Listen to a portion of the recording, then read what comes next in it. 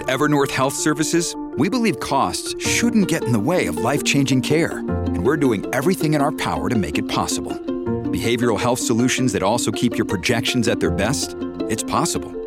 Pharmacy benefits that benefit your bottom line? It's possible. Complex specialty care that cares about your ROI? It's possible. Because we're already doing it. All while saving businesses billions. That's Wonder made possible. Learn more at evernorth.com/wonder.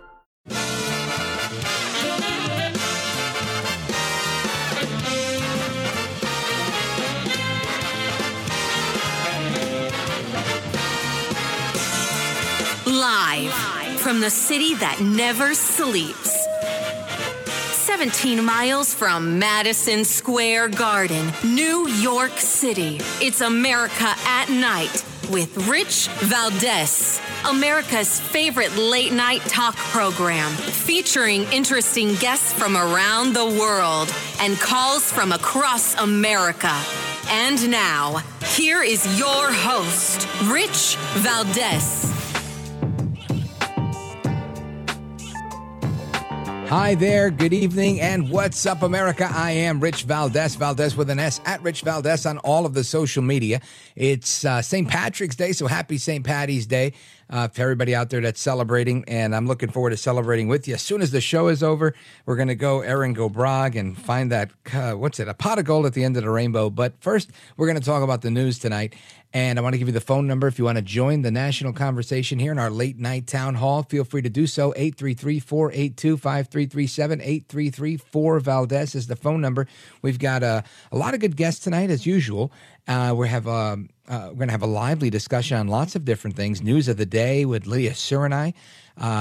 You know her from Newsmax TV. We're also going to get the scoop on what's going on with Medicare and how the Democrats are positioning themselves to sunset Medicare and pull the plug on it. That's Robert Moffit. He's going to join us discussing that from the Heritage Foundation. And we also have an update on what's going on with all these banks and failures and whatnot. Our buddy Dennis Kneale, former editor at the Wall Street Journal and podcast host, he's going to be joining us as well. But first, I want to talk about these headlines that we're looking at with Vladimir Putin being put on notice that there's a warrant for his arrest. And this is interesting to me because there'd been talk about this for quite some time, but it hadn't actually materialized as of yet. But I want to get into that very quickly before we move on to any of the other domestic headlines. And I want you to listen to this clip. The International Criminal Court has issued 2 warrants of arrest in the Ukraine situation for Vladimir Putin, President of the Russian Federation, and for Maria Lvova-Belova, Commissioner of the Russian President for Children's Rights, for the alleged war crimes of deportation of children from Ukrainian occupied territories into the Russian Federation.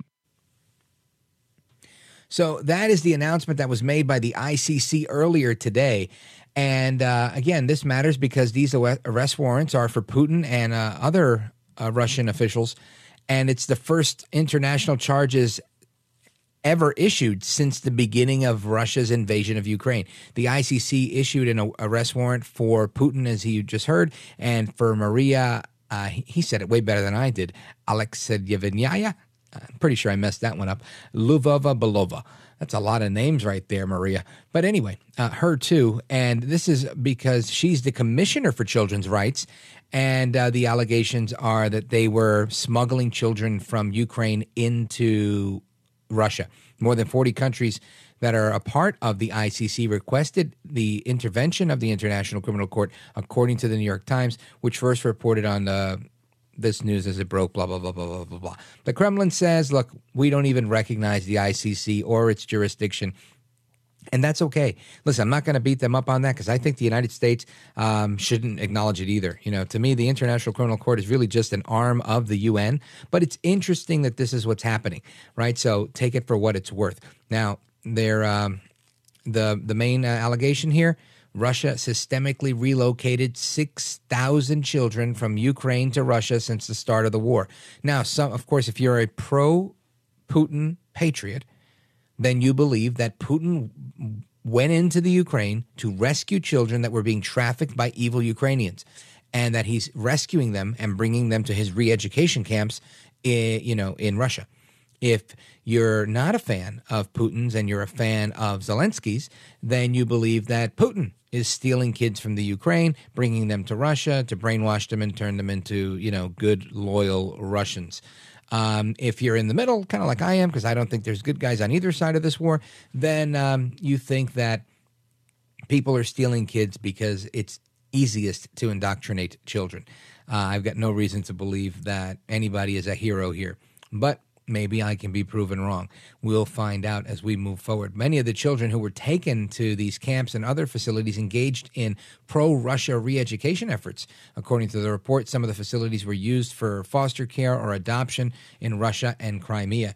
Karim Khan is the ICC's chief prosecutor, and he previously indicated that these abductions were a priority for the investigators in his office. Now, Russian missile strikes have frequently targeted energy facilities and water supplies and residential buildings, but have nothing to do with helping children and everything to do with, destroying Ukraine and putting people out of their misery, which they're considering to be, or actually putting people into misery, I should say, and they're considering these to be war crimes.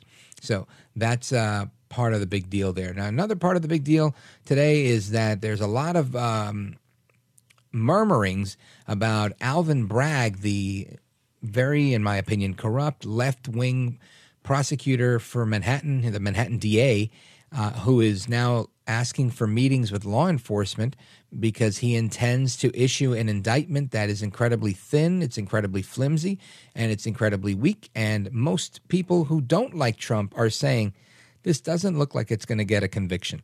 So it's clearly a political stunt. They're doing this for the sake of doing what they can to muster up an indictment to say that they indicted him. However, typically, most prosecutors like to go after an indictment where they can actually get the bad guy. So I don't know what's happening there. Maybe it's the same thing they're doing in the International Criminal Court. Maybe they're going after Putin, knowing Putin's going to say, I don't acknowledge you, I don't accept you, take care, brush your hair. If you try and get near me, we're going to bomb you, right? Who knows? I don't know that to be the case in Russia, but I do know that to be the case in New York City. So we're going to have that discussion. But just to give you the scoop on that, Fox News is reporting that the Manhattan District Attorney's Office is seeking these meetings to coordinate security because they're looking to possibly indict Trump as early as next week, is what they say. And why are they indicting Trump? Well, this has everything to do with Stormy Daniels. Now, President Trump is being, I guess they're trying to make a case against him for the way that he reimbursed Michael Cohen, his then attorney. Now, Cohen, went to jail, and he's a convicted felon and whatnot. And he's written a book. I think it's called Betrayal. And he's totally anti-Trump, flipped on Trump. So there's an animus towards Trump. And despite there being all this bad blood, he's the star witness in this prosecution for superstar prosecutor Alvin Bragg. I mean, you can't make this stuff up. The whole thing is shoddy to begin with, just like the last lady that was like, no, we got to get him. We got to get him on something, right? Remember that crazy lady in the Georgia special grand jury? I mean, these people are grasping at straws, trying to make something up so they can say, we got him. I told you we'd lock him up. We got him. I don't know that they've got anything on their hands, but that's what the murmurings are. So we'll see what's going on. We'll keep our ear to the ground and keep you updated. And more to come straight ahead. We're going to talk about Hunter Biden. We're going to talk about Drew Barrymore groveling before this trans idol Dylan Mulvaney.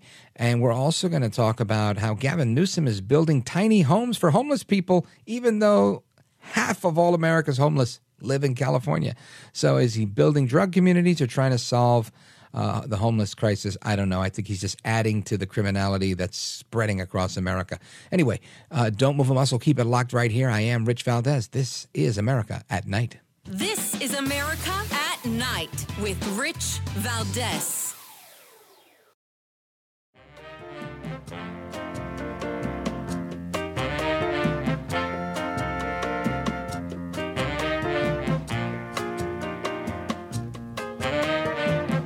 I want to listen to you, Rich, all the time. America at Night with Rich Valdez. I look at someone like you, and I can't imagine anybody disliking you. Oh, please. Do you want to know, ironically, who dislikes me the most sometimes? Who? Myself. Oh, me too. Oh. Oh, I know some of you are wondering, should I cry? Should I laugh? Anyway, that is Drew Barrymore, big Hollywood icon who I'm a fan of. I don't have any issue. But she was on her knees trying to empathize with the TikTok star who's famous for being a transsexual. And there's an even better clip of audio where he sings about women have bulges, women have bulges, women have bulges, something like that. Maybe we'll grab that audio if we can during the break. It's pretty funny. And if not, I'll put it on social media for you. But that's Drew Barrymore and Dylan Mulvaney having this little love fest. And it's more of the normalization of the crazy that we see happening every day in our society and our culture. And to help us make sense of it, I want to bring in somebody who's an expert on the news of the day and on pop culture. You've seen her on TV a million times. She's Emmy award-winning journalist. She was on Fox 5 New York before that. Lidia Curanaj. Now, Lidia is my sister from another mister. We worked for a while together at WABC Radio in New York City. Lidia, welcome. Thank you for having me. I'm so excited to be talking to my liberty-loving Latino. Yay! That's me. All right. So let's talk about this. These videos are making the rounds all over the place, right? And we're seeing this guy, Dylan. He's very comical. He's very entertaining. He's a very funny guy. You know, watching him is funny. I don't want to say funny looking, but, you know, entertaining. And Drew Barrymore on her talk show. And I'm just, I'm thinking, you know, is this more of the indoctrination from the left, or is it really just bleeding hearts that just want to be all things to all people? You know, what's interesting is that Dylan Mulvaney, about a year ago, he was on The Price is Right, and he was a male, and he identified as a male. And now all of a sudden, there's video on social media. And so now all of a sudden, he's this basic, he's basically a social media icon for transgendered children, even though he's in his mid-20s, and he's becoming like a millionaire overnight. So I just can't help but wonder, is he doing this because he really does believe in the cause and he's undergone surgery and he's documenting it all, or is it also being driven by the fact that he's becoming very, very rich by doing this? And what's really frightening to me is to see Drew Barrymore, she's a very talented actress. She seems very sweet. Clearly, she has her own demons as well. But for her to literally kneel down before the trans idol and look up to this person who clearly, if he does believe that he is truly now a woman, is suffering from some sort of mental disorder, gender dysphoria, and thinks that he could get surgery and take some hormones and now magically, poof, he becomes a woman. That's really frightening to me, that people think that they can change their genders. Well, I don't know why you would think that's crazy, Lidia, because all you got to do is watch TV for about 5 minutes, and all you do is see this type of thing, right? People do it day in and day out, like RuPaul and all his friends that are having these drag queen story hours for little children. It seems to be a pretty natural occurrence. But notwithstanding that, I want to get back to Drew Barrymore because, again, I think she's terrific, and I think she's like most people who don't look at this as anything other than they take people at their word, right? She's thinking this guy feels trapped like a woman inside of a man's body, and I feel so badly about you, and here you are pouring your heart out, and let me open up my heart to receive you. And I think she does what most people do. The issue here is I think you're bringing out the other side of the story, like Paul Harvey used to say, and bringing out the fact that, you know, he's not somebody who went through a gender transition as a young child and whatnot. And this could be for the sake of commercialism. And again, he wouldn't be the first person to exploit that or ride a wave for publicity or for money earning potential. But it makes me wonder, who else is on board? Are these doctors that are willing to do these surgeries, are they doing it because they're sold out ideologically? Or are they doing it because, hey, the more of these surgeries we have, the more we make? Now, I'm not trying to insult every doctor that's listening right now, and I would hate to think that I'm even right in making a statement like that. I hope that the answer to that is no. But what are your thoughts, Lidia Curanaj? You can't help but wonder, what is the motive behind this? The drugs that they use to give to these people and even children are the same drugs that are used for metastatic hormonal cancers, whether it be breast cancer or prostate cancer. So if you have like a 14-year-old that's being given this drug, it's one of them, it's called Lupron. It causes osteoporosis. Are we going to see 30-year-olds with osteoporosis? You even hear about kids that decide they want to trans back. They want to go back to their original gender, but they have atrophy in their private area. The devastating side effects from just the drugs. And people are like, well, as long as they don't have the surgery, but let's just give them the hormones. These are life-altering hormones as well. And when you have the highest office in the land, when you have the president of the United States invite Dylan when he's dressed up as a woman and acting like almost like a caricature of women, and saying, oh, yes, we need to do gender-affirming care for children and that it saves lives. Rich, you tell me, you do a lot of research. I do a lot of research. I host a show on Newsmax, and I talk to all different types of people and journalists and researchers. I have yet to find a single study that says that undergoing a transgender surgery or taking these hormones actually saves lives.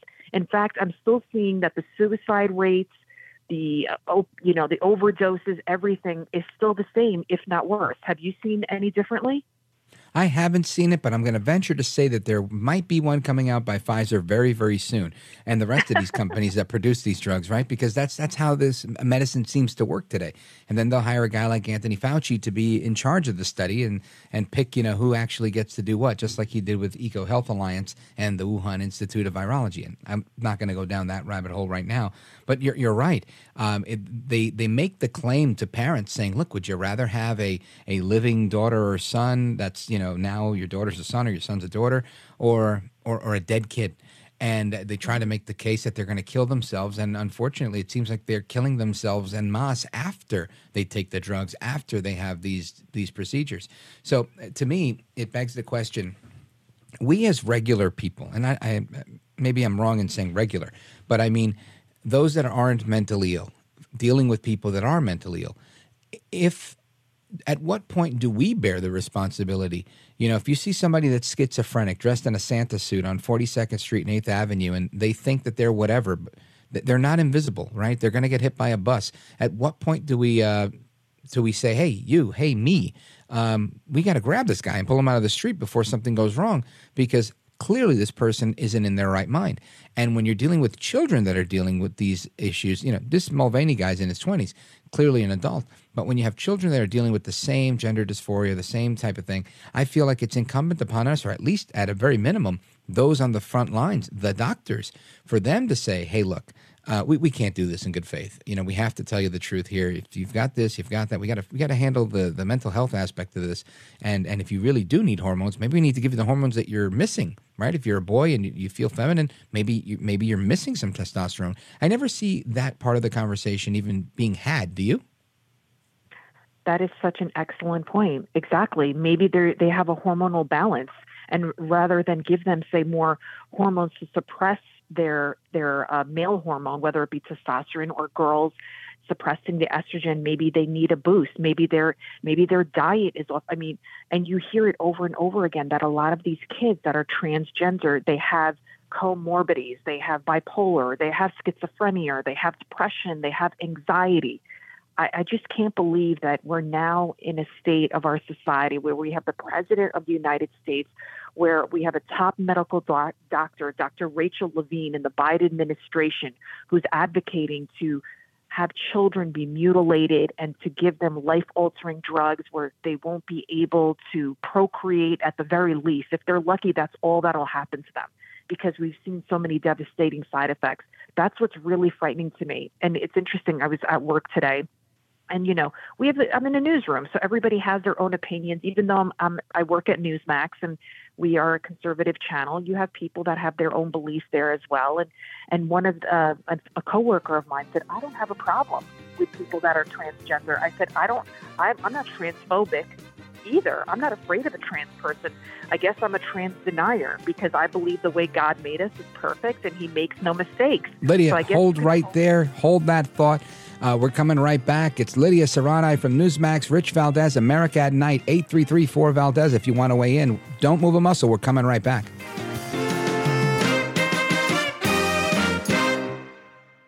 Afford Anything talks about how to avoid common pitfalls, how to refine your mental models, and how to think about how to think. Paula, while certainly you can mess up on $1 million a year, it is far less likely than it is on $30,000 a year. Right. I would meet wonderful people that were struggling with a budget that was super tight. It was 100%. You need to make more money. Make smarter choices and build a better life. Afford anything, wherever you listen.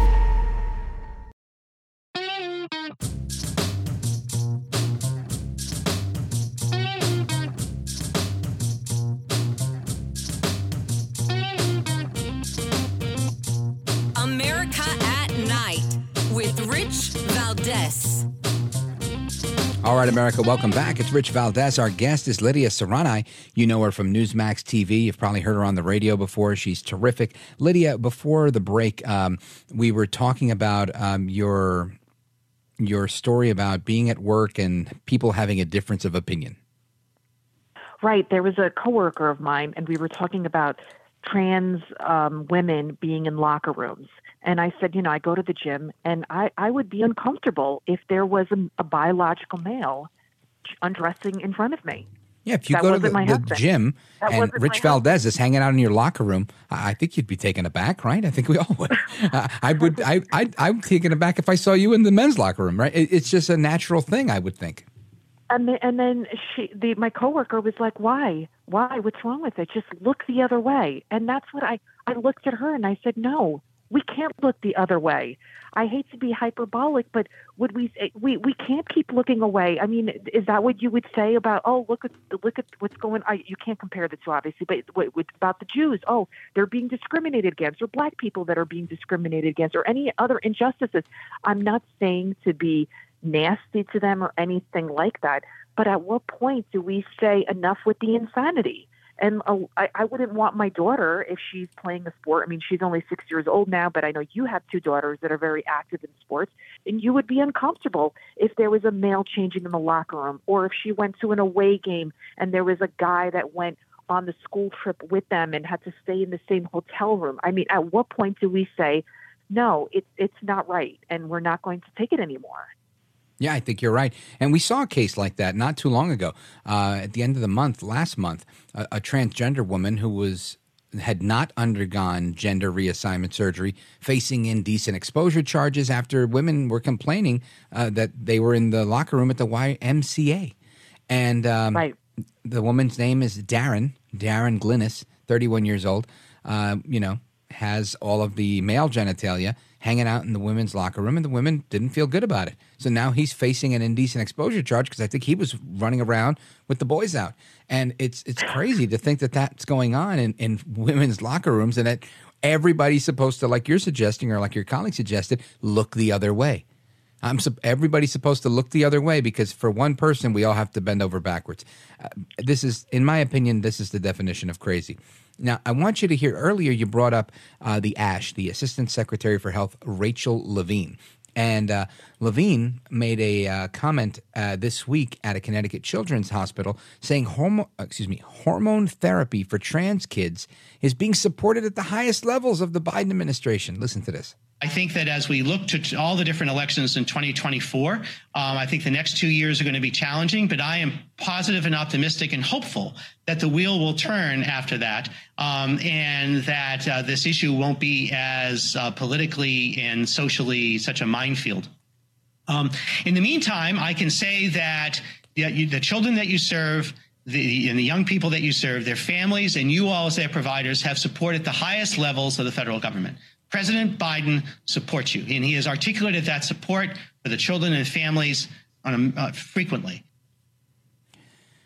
I tell you, these things, they deflate me a little bit to hear that there's such a focus as if there was an epidemic problem in our country of little kids waking up feeling like they're trapped in the wrong body. It seems like we're making this problem happen. I don't think this problem exists. Maybe I've got my head in the sand. Lidia Curanaj. Well, first of all, that's a man, baby. I mean, she can call it tomato. That's a man, and good. And I applaud you. I mean, good for you. I refuse to call it. That's a man, Dr. Levine. Fine, but I will call them by their biological sex. And you know what's interesting is after the pandemic, finally that it's over. I know the Democrats still wish it could continue for a variety of reasons, but they found that there's a sharp increase in the number of children that decided that they were in the wrong body.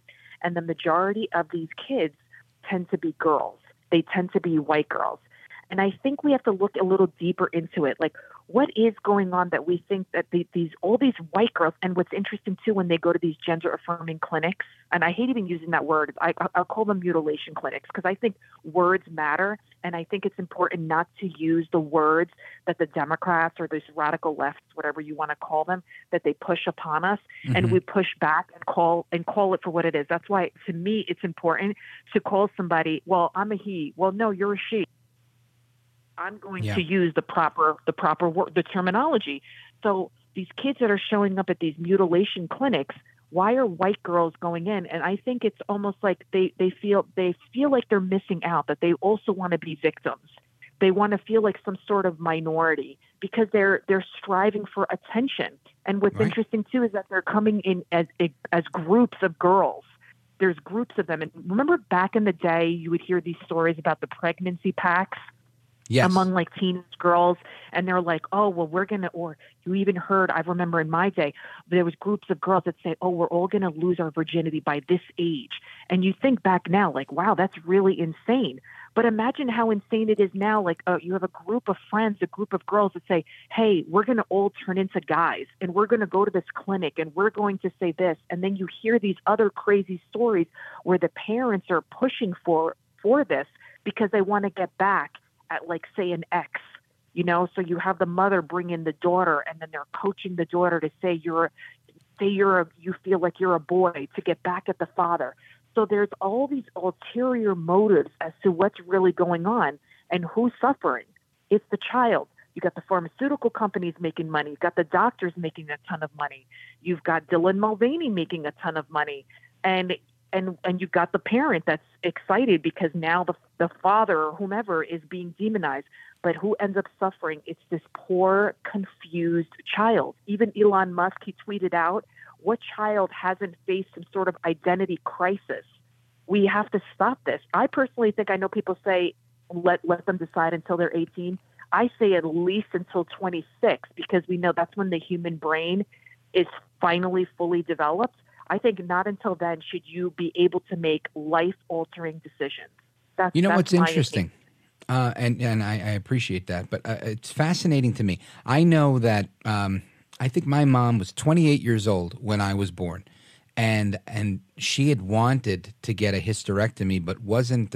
Her doctor advised her not to get it until she was a little older. So I know that, I think even today, or at least it used to be, that in order to have a hysterectomy or that type of surgery, they wanted you to be at least 25. I don't know that that's even the standard anymore. I think that, there are some places that they're willing to do this to girls that are as young as 16, I read once. And I thought, that's crazy. And then I thought, if I were a plastic surgeon, and again, I'm not bad-mouthing plastic surgeons, but if I were an unscrupulous plastic surgeon and I thought, all right, so I'm running out of women to do boob jobs on. Who else can I do a boob job on? Aha, I've got a whole new class of people. And while it sounds like a simplistic and yet kind of contrived, Dr. Evil kind of scenario, I think if you look at this industry overall, they've created I'm sure it's a multi-billion-dollar cottage industry where they have new customers they never would have had.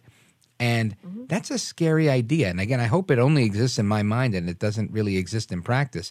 But it's a horrible thing to think that could actually be the case.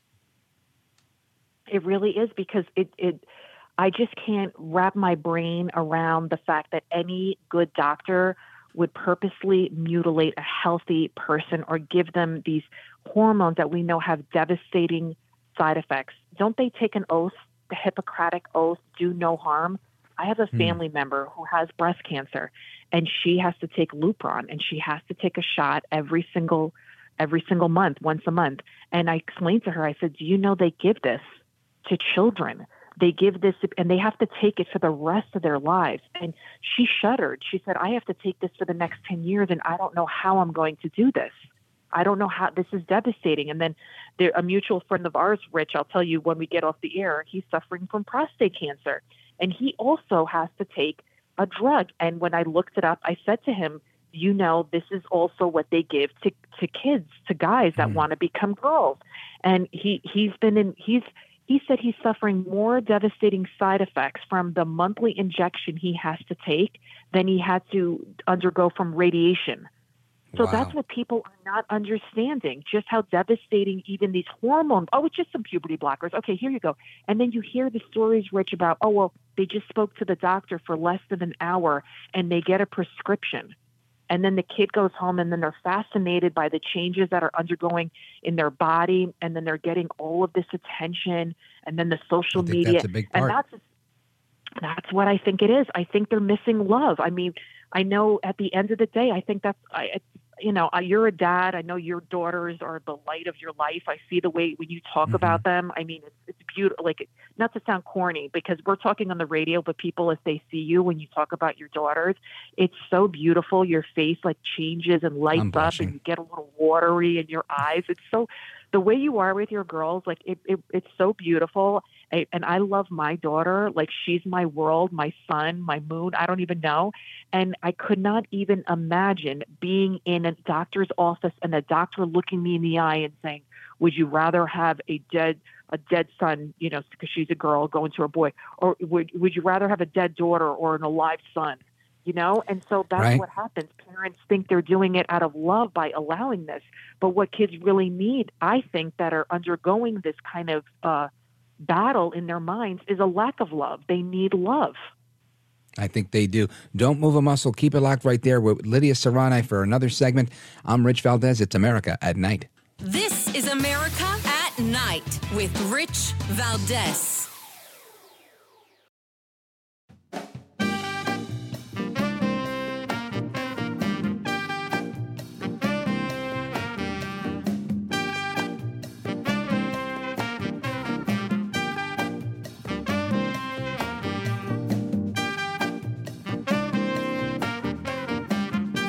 America, this is Night. This is Rich Valdez. All right, America, welcome back. And remember, if you miss any part of the conversations we have here at America at Night, you can catch them on the podcast. Go to the website, richvaldezamericaatnight.com, richvaldezamericaatnight.com. You could stream the show live. So if you're listening to one of our hundreds of affiliates, but they only carry hours 1, hours 2, or maybe not hour 3, you could listen to all 3 hours of the show live, Rich Valdez America at Night. And you could listen to archived shows, and you could subscribe to the podcast for free. Speaking of podcasts, just recorded a new episode of This is America, my original podcast, which is now on the Cumulus Podcast Network, and you can subscribe to that as well. That has no guests, all commentary, straight to the point, usually under an hour. So make sure you subscribe to that as well. Now, we're coming back to our guest, Lidia Serrani. Lidia Serrani is an Emmy Award-winning TV anchor. You know her from Fox 5 News, you know her from WABC Radio if you listen to talk radio in New York City, and you know her from Newsmax TV. If you're anywhere in this country and you watch Newsmax, you've seen Lidia on television sharing her opinions and hosting different programs on Newsmax. Lidia, tell us what you have in store this weekend on Newsmax TV. Of course, we're going to be talking about this possible Trump indictment. I still can't believe the Trump derangement syndrome that so many of our so I'm going to call them lawmakers, but they shouldn't be called lawmakers, that they're suffering from the fact that we have such a two-tier justice system. You've got Hunter Biden, where we've now, again, the latest scandal have uncovered $3 million. Bo's widow, which was Hunter's brother, that she ended up having an affair then with Hunter after he died, and this and that. She got $35,000. So all this money, all the Hunter Biden laptop from hell, you name it. And yet they're going after President Trump again over Stormy Daniels, I just alleged hush money. So of course we'll be talking about that, and we're going to be talking to you, Rich Valdez, on Sunday morning. You'll be coming in on Wake Up America, and we'll be talking about that story, of course, as well as this drag queen story hour that the state attorney general, Tish James, along with state assembly members and city council members, they're using our taxpayer dollars to have a 3-hour child drag story hour. They even put a little baby on the flyer, Rich Valdez. Like, I just, yeah, I don't I'm know looking what to at say it. anymore. It's crazy. And you know, it's funny. I don't even have little kids anymore. My girls are big, 17 and going to be 18 this year, and 21 going to be 22 this year. But I can tell you that I still see them little, like the kids in these flyers. And I think, my goodness, if this would have happened when I was, you know, a dad at that age, I'd be out of my mind, because it bothers me now, but I would feel attacked if it was happening while my kids were still little. Thankfully, you know, nobody's doing this to them, and they can get up and walk away if they don't like it. But for everybody that's like your daughter's age, oh my gosh, this is horrible. And again, maybe people think this is hyperbole, or that, you know, maybe I need to grow a thicker skin, that, you know, if you don't like drag queen story hour, don't bring your kid. The problem is, when you look at an invitation like this, right? And this is New York State AG on Twitter or Instagram, and it says Drag Story Hour with New York State Attorney General Letitia James. Families with children are invited to join Attorney General James, drag storytellers, and city and state elected leaders. Why do we have to bring our children to the Drag Story Hour? I mean, RuPaul isn't a kids show, right? It's always marketed as an adult show on television. I don't think RuPaul specializes in dealing with children. So I can't for the life of me figure out why we're doing this, but this is exactly what's happening. Would you bring your child to a strip club? This has nothing to do with even men, say, dressing up as women, which, by the way, it's insulting, because they're caricatures of what they think women should be, with the exaggerated makeup and the hair, but they're very scantily clad. I don't understand. There's so many heroic people out there, men and women. Have a female astronaut, have a CEO, have somebody that came to this country with absolutely nothing, and now they have their own business. Have a Rich Valdez there. I mean, have all these people that you can look up to. Why are we looking up to a drag queen? I don't understand. That's what is this? Why are they trying to sexualize our children? Because that's where drag queens started. They started in the underground club scene, you know, and it became like a strip club type of thing. So just like, wouldn't a parent be arrested for child endangerment or child abuse if they brought their child to a strip club? Oh, what's wrong? So what's wrong with a half-naked person gyrating around? So what's wrong? That's right. You know, the body is beautiful. That's what, like, you'll hear some. What's wrong with some genitalia flapping around? Well, that's a strip club. So then why are we using our taxpayer dollars? This is how pedophiles groom. Right? This is exactly what they do. Lydia, I could do this with you all day, but my producer's in my ear telling me we got to go. So, folks, check out Lidia Serrani and Newsmax TV, newsmaxtv.com. If you want to fight against AT&T, check out iwantnewsmax.com and sign their petition there. And I'll be on with Lydia this Sunday morning on Wake Up America with Lidia Serrani and everybody else on Newsmax. So I'm looking forward to that. Twitter at Lidia News, LIDIANEWS, and then you can add a one for Instagram. So it's LIDIANEWS, Lidia News, because who can spell Serrani? You can barely, you know. Yeah, I can barely say it half the time. Lydia, it's a pleasure. My sister from another mister. Thank you so much. Love you guys. Thank you. You're the best. All right, more to come straight ahead. Your calls and more. 833-4-VALDEZ. This is America at Night with Rich Valdez.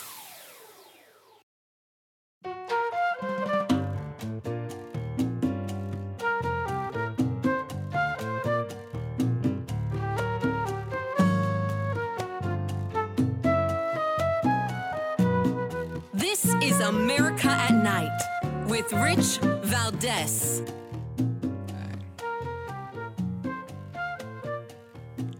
All right, America, welcome back. So we're talking about all things.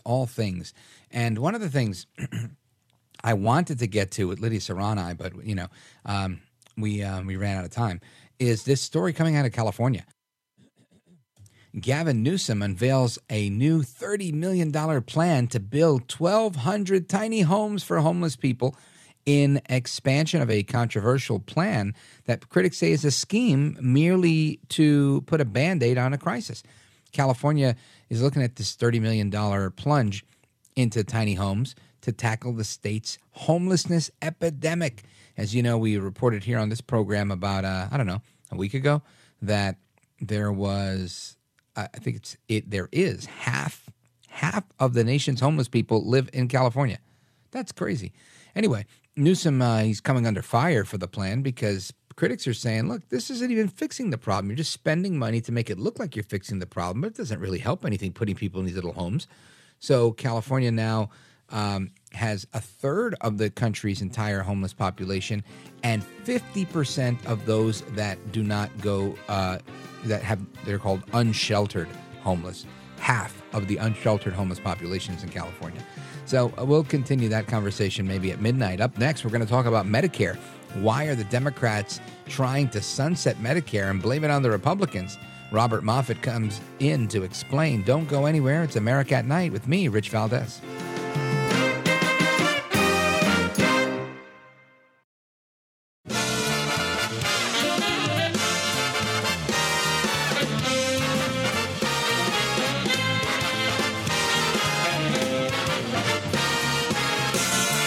Live from the city that never sleeps. 17 miles from Madison Square Garden, New York City. It's America at Night with Rich Valdez, America's favorite late night talk program, featuring interesting guests from around the world and calls from across America. And now, here is your host, Rich Valdez.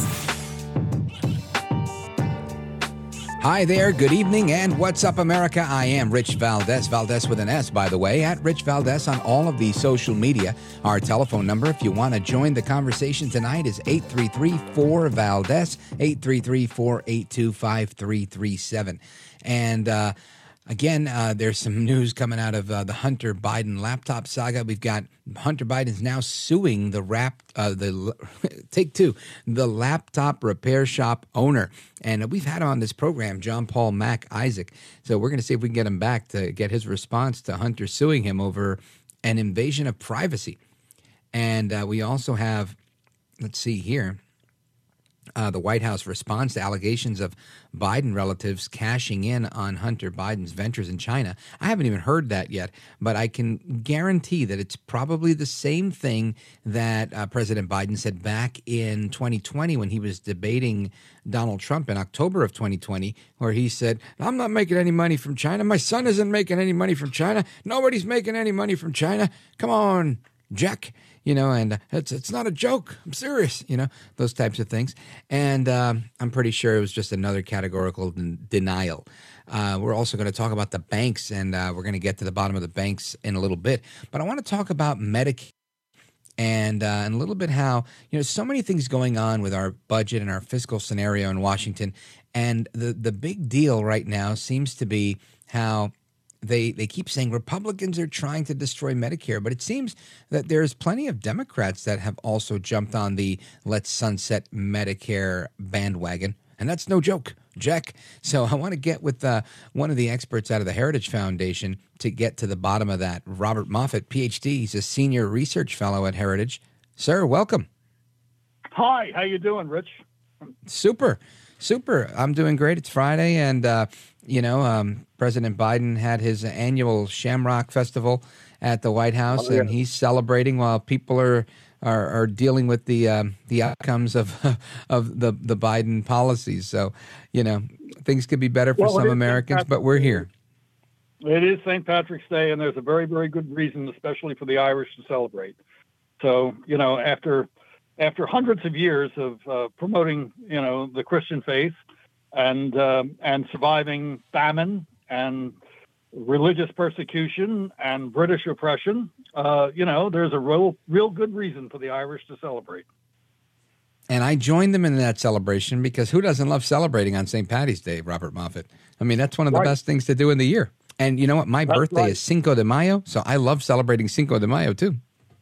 That's very, very good. That's right. So tell us about what's going on here. Yeah. That's right. Few know that. What's going on is that President Biden made a very divisive speech in the State of the Union. And if anybody remembers, of course, those of you listening to this program, I'm sure everybody remembers if they watched the State of the Union. Sure. He made a claim that the Republicans wanted to sunset Medicare. And the response of the Republicans in the House and the Senate was outrage, if you'll recall. And a lot of the members of the Republican Party were saying this is absolutely unfair. The point that I've made, and I've made it on more than one occasion, is that no Republican member of Congress has any legislation right now that would sunset Medicare. It is absolute nonsense, and the president knows it. But the point that I have made in articles and so on is that in Washington, the obvious is often overlooked. Last year, more than half, 122 members of the Democratic caucus sponsored H.R. 1976. It's the Medicare for All Act, which would abolish Medicare. And most of these politicians don't advertise the fact that they're abolishing Medicare, but that's exactly what the law does. The law would basically abolish not only Medicare, but all private health insurance. Private health insurance would be outlawed. Employer-based health insurance would be outlawed. And under Section 901 of their bill, the bill would abolish Medicare, as well as Medicaid, the Children's Health Insurance Program, TRICARE, which is the military program, right, and the Federal Employee Health Benefits Program, which covers 8 million federal employees and their families. And the way the bill is written is that on January 1st of the first year after the bill would be enacted, all of those programs would disappear, and the funding for those programs would be transferred into a new federal government trust fund for a new national health insurance program, which is not Medicare. It's a different program altogether.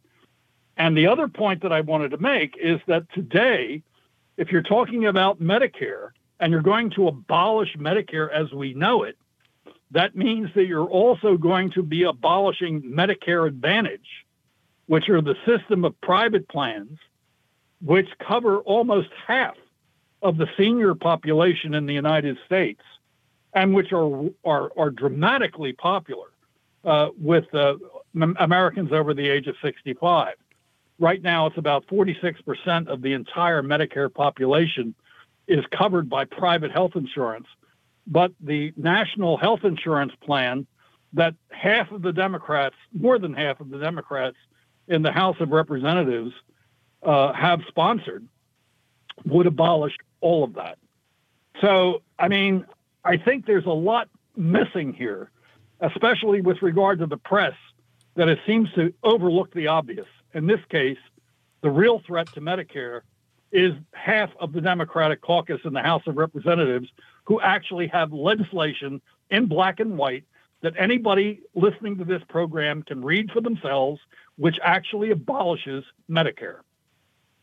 And of course, you're talking about House Resolution 1976, H.R. 1976, which is dubbed the Medicare for All Act, where it's been co-sponsored by Senator Pramila Jayapal from Washington and more than half of all House Democrats who have joined her in co-sponsoring that.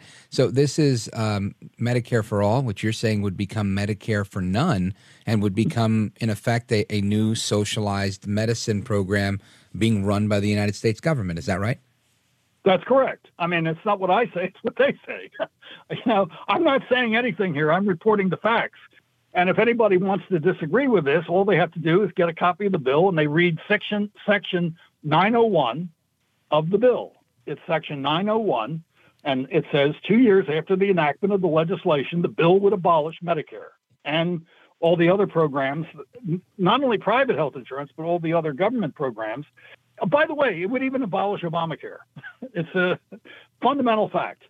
But, I think what's happening is that, in the case of President Biden and some of his handlers, they have this idea that you can scare the hell out of old people by talking about how the Republicans are going to abolish Medicare. And it's worked in the past. I mean, I remember when they had this horrifying advertisement in 2012 where they had a guy that looked like then House Speaker Paul Ryan pushing an old person in a wheelchair off a cliff. This of course is so pathetically stupid if anybody actually believes that, but nevertheless, it's been good politics. And, basically it's an old playbook. And I guess Biden has decided that he wants to run that playbook.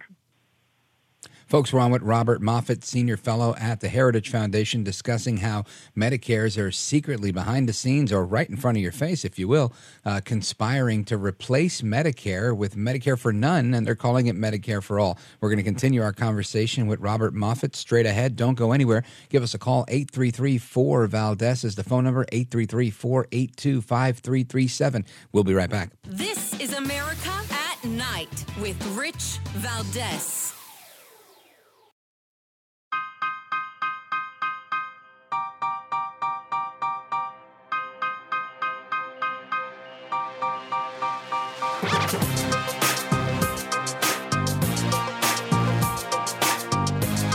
America at Night with Rich Valdez. All right, America, welcome back. We're on with Robert Moffit, Ph.D. He's a senior research fellow for the Center for Health and Welfare Policy at the Heritage Foundation. Robert Moffit, let's talk a little bit about how Congress can help open up America's healthcare markets as we're discussing what we just talked about with the potential elimination of Medicare. Well, there's a lot to be done. I mean, our healthcare system has a lot of strength. There's no question about it. We are the world center for healthcare innovation in medical technology. We are the leaders of the world in medical science and technology. We produce more Nobel Prize winners than any other country on the face of the earth. So nobody on the planet is better than us at that kind of thing. Where we have problems is in the area of healthcare financing. And the financing is profoundly inefficient in many ways. And one of the main reasons why that is true is that we have a system which is almost 20% of the economy, in which ordinary individuals exercise virtually little or no personal economic power. In other words, just think about the insurance market for a moment, right? Everybody listening to this program tonight will know that, they have no control over, for the most part, what kind of health plan they have, what kind of benefits or procedures they'll get in that health care plan, what they will pay in premiums or deductibles or co-payments. All of these key decisions are made by other people, either by corporate executives for the company they work for, corporate managed care executives, or government officials, either at the state or the federal level. So we have a situation where individuals are not empowered to actually control the dollars in the system. So what we need to do, and I'm talking broadly now, and this is a big, of course, big, heavy lift. But what we need to do broadly is we need to transfer the economic power in the system back to individuals and families where they control both the dollars and the decisions. How can that be done? Well, we have to establish competition in the system where it doesn't exist today. We have a hospital market, which according to the Federal Trade Commission, 90% of the hospital markets in the United States are highly concentrated, meaning that there are a relatively small number of hospitals that dominate large geographical areas. And basically, there's just not very much competition. Well, when you do not have competition, you don't have the kind of cost control that you would have in a competitive market. Without competition, there's no choice. Without consumer choice, there's no competition. That means that prices are higher than they normally would be. And it also means, based on the data, that the quality of care is less than it would otherwise be. That's not my opinion. That's what the professional literature says. There was a wonderful article on this back in, I think 2021 in the New England Journal of Medicine, where the researchers found that the more competitive the market, not only the lower the cost, but also the higher the quality of the care being delivered to patients. So what should we do? One thing I think what we can do is that we can establish price transparency in the system. You should not be in a system where you haven't got a clue about what things cost. You should know the cost of a medical treatment or procedure especially in a hospital, before you actually go there. I'm not talking about emergency care here. I'm talking about shoppable services like hip replacements, knee replacements, vaginal deliveries, hysterectomies, all of these things. You can make rational economic calculations. And what we know from the data is you can have hospitals that are within 5 miles of each other, and you will have radically different prices for the same procedure. So that's one thing we ought to do. Price transparency, letting people know beforehand what the cost of medical services are going to be. A second thing is that we have Medicare itself, which we just talked about, which is such a huge player in the healthcare market. It's the largest player, and it influences everything in the private market as well. Well, one thing that we could do that would make a big difference is to establish neutrality in Medicare payment. Right now, if you get medical services, Rich, in a hospital, Medicare will pay the hospital more for that medical service than if you got it in a doctor's office or a clinic or a private medical practice. Well, what if Congress decided to say, look, we're not going to play that game anymore. Hospital lobbies, shut up. What we're going to do is we're going to pay the same for a medical procedure if it's delivered in a hospital setting or if it's delivered in a doctor's office or a group practice or a clinic. Well, what that would do is level the playing field between these giant hospital corporations and private medical practice. There would be a tremendous spillover effect if you did that. And site neutrality, Medicare payment, paying the same, regardless of where the medical service or the procedure or the benefit is delivered, would have a profound ripple effect throughout the entire healthcare economy.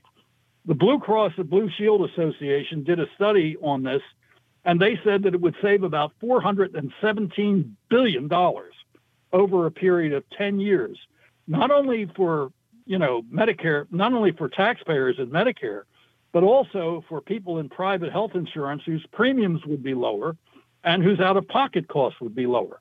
So that's a second thing that Congress could do. And another thing, one more thing. The Affordable Care Act, basically attempted to overhaul the entire healthcare system. Now, there's no question. It increased dramatically the number of people who were covered by insurance.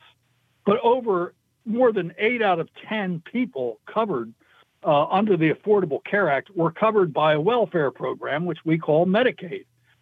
Private health insurance, in fact, actually shrunk in many respects. The private health insurance markets are actually less competitive today than they were before Obamacare was passed back in 2010. Anyway, one of the things that law did is it said that Medicare and Medicaid can no longer pay private physician-owned specialty hospitals like orthopedic hospitals or cardiac hospitals, or cancer centers and so on. So in effect, what they did is they knocked out a really potentially powerful competitor to these large hospital corporations by denying the capacity of physician-owned hospitals to compete. That should be changed. It's not only bad policy, it is stupid, because what we know from the data is that highly specialized medical facilities, in other words, the more you do something, the better you get at it, improves the quality of care over time. Sure. And this is not a debate, Rich. Right. Makes a lot of sense. And what's interesting, it also, just to add to that, it sounds like if we enhance competition, just like any other free market principle, and kind of eliminate some of the federal policy and the regulation, voila, we have a better system. Robert Moffit, I want to thank you for joining us. I appreciate your time. Rick, it's been a pleasure. Let's get together again. Yes, let's do it again soon. Happy St. Patty's Day. And up next, Dennis Kneale, former Wall Street Journal writer. He's going to join us to talk about banks. What's going on with these banks? More to come straight ahead. 833-4-VALDEZ. Give us a call.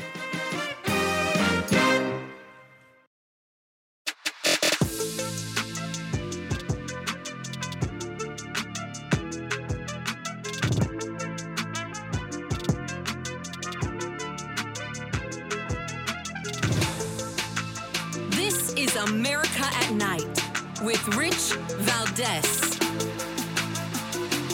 All right, America, welcome back. Rich Valdez, Valdez with an S, at Rich Valdez on all of the social media. And if you've missed any portion of tonight's program, you can always go to Rich Valdez, AmericaAtNight.com. Rich Valdez, AmericaAtNight.com. And you could listen to all of the interviews, past interviews. You could subscribe to the podcast. You could listen live from anywhere as long as you go to that website and check it out. Anyway, I want to talk about banks, the banking, I guess can we call it a banking crisis? Is it really a crisis just yet? I don't know yet if this is just a little bit of mismanagement by one or two banks. But President Biden, he says that our banking system is secure. Listen to this. Today, thanks to the quick action of my administration over the past few days, Americans can have confidence that the banking system is safe. Your deposits will be there when you need them. Small businesses across the country, the deposit accounts at these banks can breathe easier knowing they'll be able to pay their workers and pay their bills. And their hardworking employees can breathe easier as well. Last week, when we learned of the problems of the banks and the impact they could have on jobs of small businesses and banking system overall, I instructed my team to act quickly to protect these interests. They've done that. On Friday, the government regulator in charge, the FDIC, took control of Silicon Valley Bank's assets. And over the weekend, it took control of Signature Bank's assets. Treasury Secretary Yellen and a team of banking regulators have taken action, immediate action. All right, so Secretary Yellen, she says, listen, the banking system is sound. We have new resources that we've ordered. We're taking care of everything. Not all uninsured deposits are going to be protected in the future, but that's the case right now. The White House says this isn't a bailout. Everyone else says it is, but it's different from 2008. And I'm saying there's a lot going on here. So I want to get somebody who knows exactly what's going on, my buddy Dennis Kneale. Now, you guys know Dennis Kneale. You may have read him in the Wall Street Journal. He was a writer and editor there. He's also been on CNBC, and he was managing editor at Forbes. He's also the host of the podcast, What's Bugging Me, and you can get that on Apple Podcasts. Dennis Kneale, welcome to the program, sir. Thank you so much, Rich. It's great to talk to you. What's Bugging Me also is on Ricochet. It'll change your life. I'm so happy to talk to you, Rich. And, here's the thing. I'm dying to be entertaining to you. You've got this national audience. You came on What's Bugging Me recently. You were so much fun and so interesting. And I want to, preach right now. We're in trouble. You're in danger, Molly. But I got to tell you guys, the banking system is safe. It's super strong. And what we saw happen at Silicon Valley Bank is nothing like 2008, 2009. We're going to be okay. Now, I tend to be an optimist anyway, but there's very reasons why this is true. We're okay. And there's a lot that went on here. But right now, all the feds and Senator Warren, they're getting ready to look at Silicon Valley Bank and look at these guys and say, what did you do wrong? And a lot of what they did wrong has to do with the Fed and the federal policies to begin with. All right. Well, so it seems like you're in agreement with Biden and Yellen. And oh, that was cruel. That's security. Mean right there. Somebody call security. Get this guy an ambulance. Just took a beating. Now, listen. Hey, Yellen, I got to tell you something. I was really worried, Rich, that Yellen would blow this because she's an academic and she's a Fed head. She was not a business person who knows about business. And no kidding. In the 08-09 meltdown, we were very lucky in the Obama era. As Obama's ending, about to hand over the baton to Bush, it turned out we're lucky that the former Goldman Sachs CEO, Hank Paulson, I met this guy a few times, and he was Treasury Secretary. And because he was a Wall Street guy, he knew what to do. This time, Yellen, I was afraid she didn't know what to do, but they did the right thing, Rich. They came out and they said, we're going to guarantee if you put cash into this top 20 bank, man, we're going to guarantee that. Don't be worrying about it. Don't be pulling that out. That was the right thing to do. That helped ease the crisis. And, Rich, it's not a bailout of the bank at all. Do you know why? Tell us. In 08-09, remember, I was in a front row seat at CNBC. I just left Forbes, the managing editor. I want to be a big TV star. I'm at CNBC, and it starts to melt down. It's truly afraid. But then we did I think it was $864 billion TARP program out to all these big banks, including JP Morgan Chase and Bank of America. And we were thereby stabilizing those banks, stabilizing the system, and helping their shareholders. And that was a bailout. Now, cut to right now. So Silicon Valley Bank on a Wednesday night after hours, 6 minutes after trading closes at 4 o'clock New York time, Silicon Valley Bank comes out and says, hey, you know what? We're like doing 4 stock deals to raise $2 billion. It's a first paragraph, Rich, of the press release. It's 250 words and 7 sentences. That's a bad first paragraph of a press release. And then it says in the second paragraph, oh, by the way, we lost like almost $2 billion on selling $21 billion in safe government bonds. But anyway, Goldman's going to handle the stock offering. So the stock dropped 60% overnight. Today, to this day, we know that the FDIC and Fed seized the bank. They have grabbed its assets. They've moved it into a new entity called Santa Clara, not even called Silicon Valley, and they are ready to chop it up into pieces. The shareholders who are in that stock, $300 in February, $700 a share last November, today $100. They have not been bailed out. The bank has not been bailed out. Instead, they're ready to chop that sucker up. There is a bailout, yes, of depositors who did nothing worse, Rich, than put in cash. And right, and this is the FDIC coverage that we're talking about. Now, usually that guarantee only applies to $250,000. But if I put in $20 million and I'm a startup or I'm a venture fund with 4 startups, 5 startups, I put in $20 million. It's not like I was betting it on Bitcoin or on Dogecoin. I put it in there, and then they were putting it into government securities. And by the way, Rich, after that 2009 meltdown, one of the reforms we passed in Dodd-Frank was banks have to put their money in, quote, high-quality reserves, like government bonds. This company, SVB, Silicon Valley Bank, lost money, $2 billion, betting on government bonds, safe investments. Why did they lose? Because the government bonds are going belly up? So here's what, no, not at all. Because government will never go belly up, because the government of the U.S. has the right to print money, so that they never have to go default, right? It's just that your dollars will be worth less. Instead, what happened was, so they've got 2 kinds of accounting they're allowed to do when they own all these bonds. Now, one kind is called ready for sale, meaning if it goes up or down in a given day, we got to account for that price right that day, because we could sell that at any moment. But then there's this other big chunk called hold to maturity. And if I have a bond that pays only 1% a year for 10 years, right? And I'm holding that sucker. And at the end of 10 years, I've gotten 1% a year, and then I get the whole money back, right? But here's the thing. If I need the cash right away in year 2, and yet now 10-year bonds, new ones are paying 5% instead of 1.5%. My new bond sucks. It's worth a lot less. If I'm going to sell it today, instead of hold it to maturity, hold it for 10 years, I got to sell it at a loss. So what Silicon Valley Bank said is, wow, man, we got all these people coming here demanding cash now. It's like It's a Wonderful Life, right? Where Jimmy Stewart says, your money's not here. Your money's over here in this guy's house. And it's over here in this guy's house.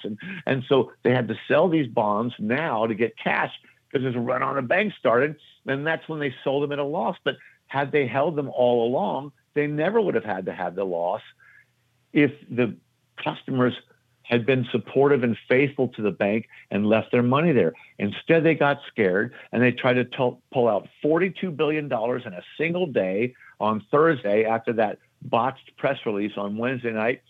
And a true bank run happened in the social media age caused by Twitter because of billionaires. Okay. Let's say I buy what you and Yellen and Biden are selling. And I How go, dare you? let's say I buy that. And then I say, well, then what's going on with First Republic? Because now a third bank is now lost a third of its price on the market there. Right. and their debt has been cut down to junk by Moody's. So I want to get into that, but you got to take a quick pause. Let's give everybody the phone number, 833, the number 4 Valdez, 833-482-5337. If you have a question for Dennis Kneale, you guys know Dennis Kneale. You've seen him on CNBC. You've read him in Forbes and in the Wall Street Journal. You've heard him on this program. You've seen him on television. Give us a call, 833-482-5337. This is America at Night with Rich Valdez.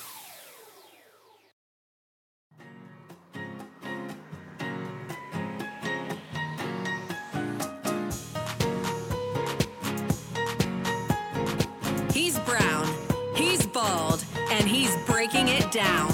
It's America at Night with Rich Valdez. All right, America, welcome back. Rich Valdez, Valdez with an S, at Rich Valdez on all of the social media.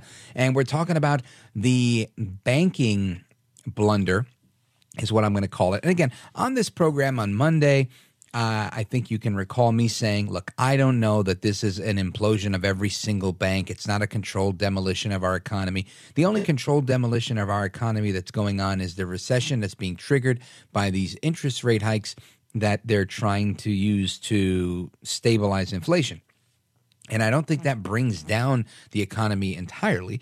I think it's just exactly what it is. It's a recession.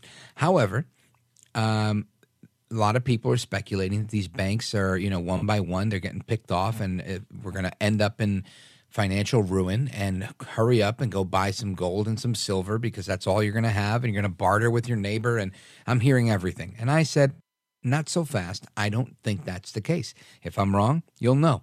But Dennis Kneale is here, and you know him from CNBC, Wall Street Journal, and so many other wonderful publications like Forbes. And he's saying the same thing that Yellen and Biden are saying. And in fact, I was saying it on Monday. I don't think that the banking system is done.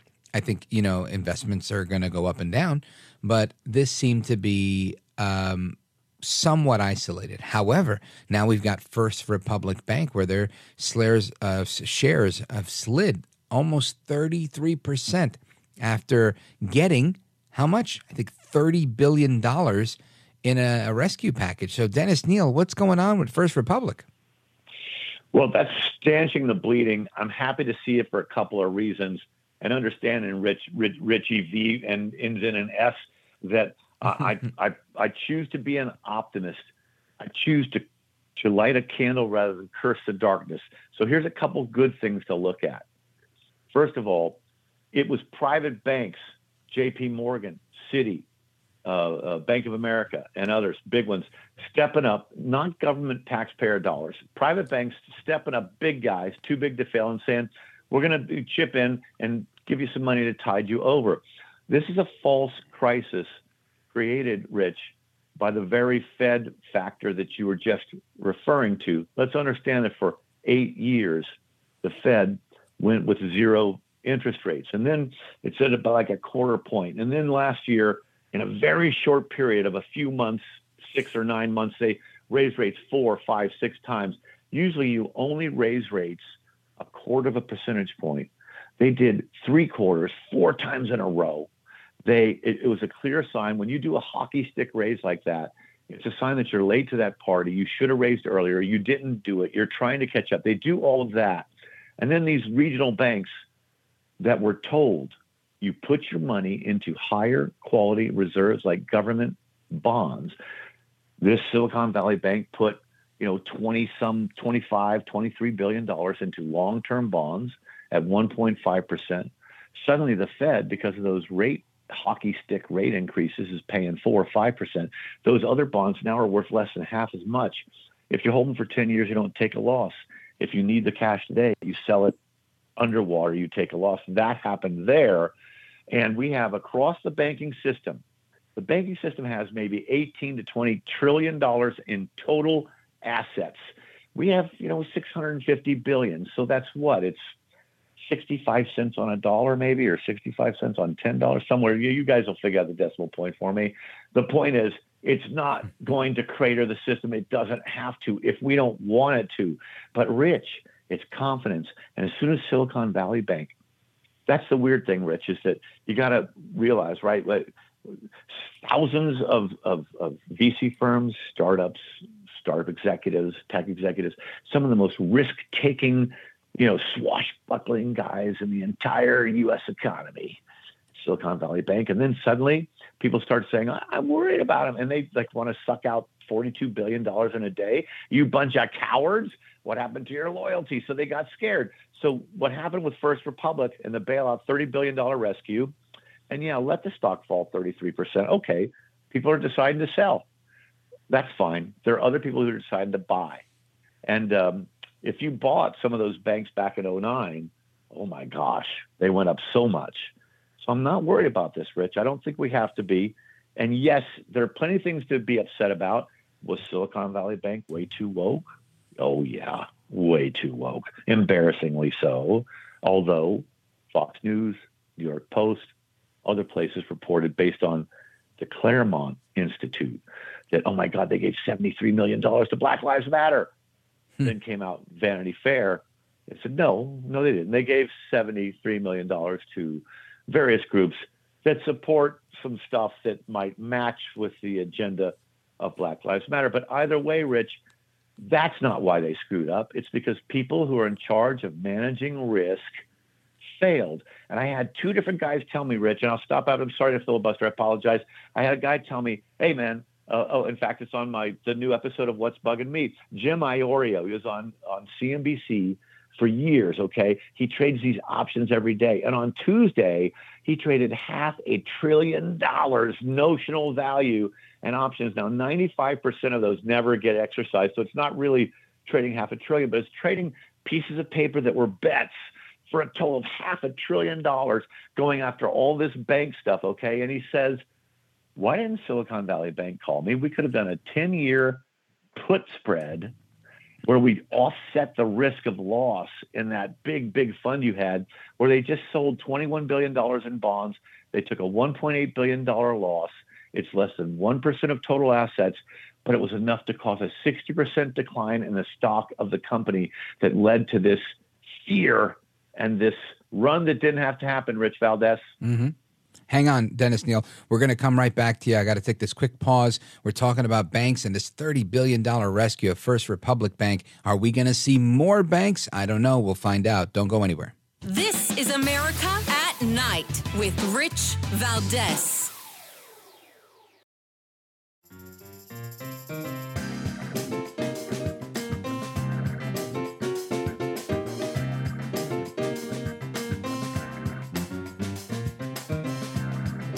Now, 833-4-VALDEZ. That's 833-482-5337. 833-4-VALDEZ. That's Valdez with an S. All right, America, welcome back. We're on with Dennis Kneale, the eternal optimist of Wall Street, saying that nothing to fear here. Don't look this way. Look away. There's nothing to see here just because First Republic Bank got $30 billion from 11 of their colleague banks. This is not a federal bailout. This is just them trying to stop the bleeding. This is the fallout from the SVB disaster along with Signature. Did I get that right, Dennis Kneale? That's basically it. That's very well summarized, my friend. Very well summarized. Well, let me ask you something here. Because here's the thing. This is not $30 billion of taxpayer money going into First Republic Bank to make sure that it's safe, okay? This is $30 billion of money from big banks. And, I was looking at Jamie Dimon. I was writing something for somebody the other day because I got clients that I do some writing for. And Jamie Dimon has this shareholder letter, Rich Valdez, with an S, that came out in April of last year. And it says, you know what? In the last XX years, I forget, maybe it's 5 years or 7 years or something, our capital that we're required to keep on hand in our bank, us and all those big banks, is up 300, 400%. But the amount of money we put out into business to loan it is only up 40, 50%. 50%. So, Dennis Kneale, listen to this. Everybody wants to know how they can hear more about what you're talking about. How can they listen to your show, What's Bugging Me? What do they do? So What's Bugging Me is on Spotify, Apple, Google, Ricochet. Also, if you'll go to YouTube, subscribe to the Ricochet Network, and you can see that I have a face made for radio. And also, I've been doing some tweets, some Twitter spaces, man, and we talk about All this right. stuff. And I'm talking Looking to forward to it. Dennis Kneale, got to have you back on soon. More to come straight ahead. Open Phone America's coming up. 833-482-5337, 833-4-Valdez. Get ready. It's Open Phone America. Thank you, Dennis Kneale.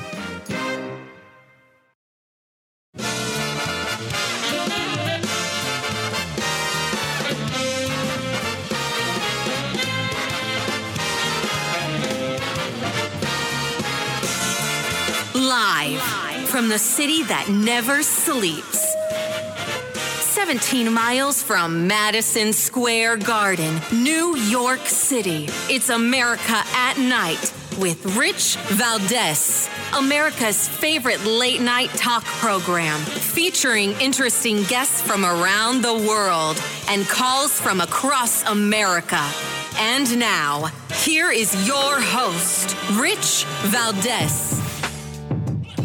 Hi there, good evening, and what's up, America? I am Rich Valdez, Valdez with an S, at Rich Valdez on all of the social media. I welcome you to join our national conversation, this late night town hall right across America. 833-482-5337, 833-4-Valdez is our phone number. If you want to join the convo, please do. Of course, our legacy line is always open, 866-505-4626, and I want to go over a few headlines. Now, during this last break, right between hour number 2 and hour number 3, I go through this little rundown with our producer who, gives me the scoop on a few articles that he's dug up and we've talked about. And let me tell you, the stories today, there's a lot of interesting stuff out there. First one here is Mexico. The country of Mexico. They're saying that the fentanyl crisis in the United States is caused by a lack of hugs, a lack of love, according to the president of Mexico.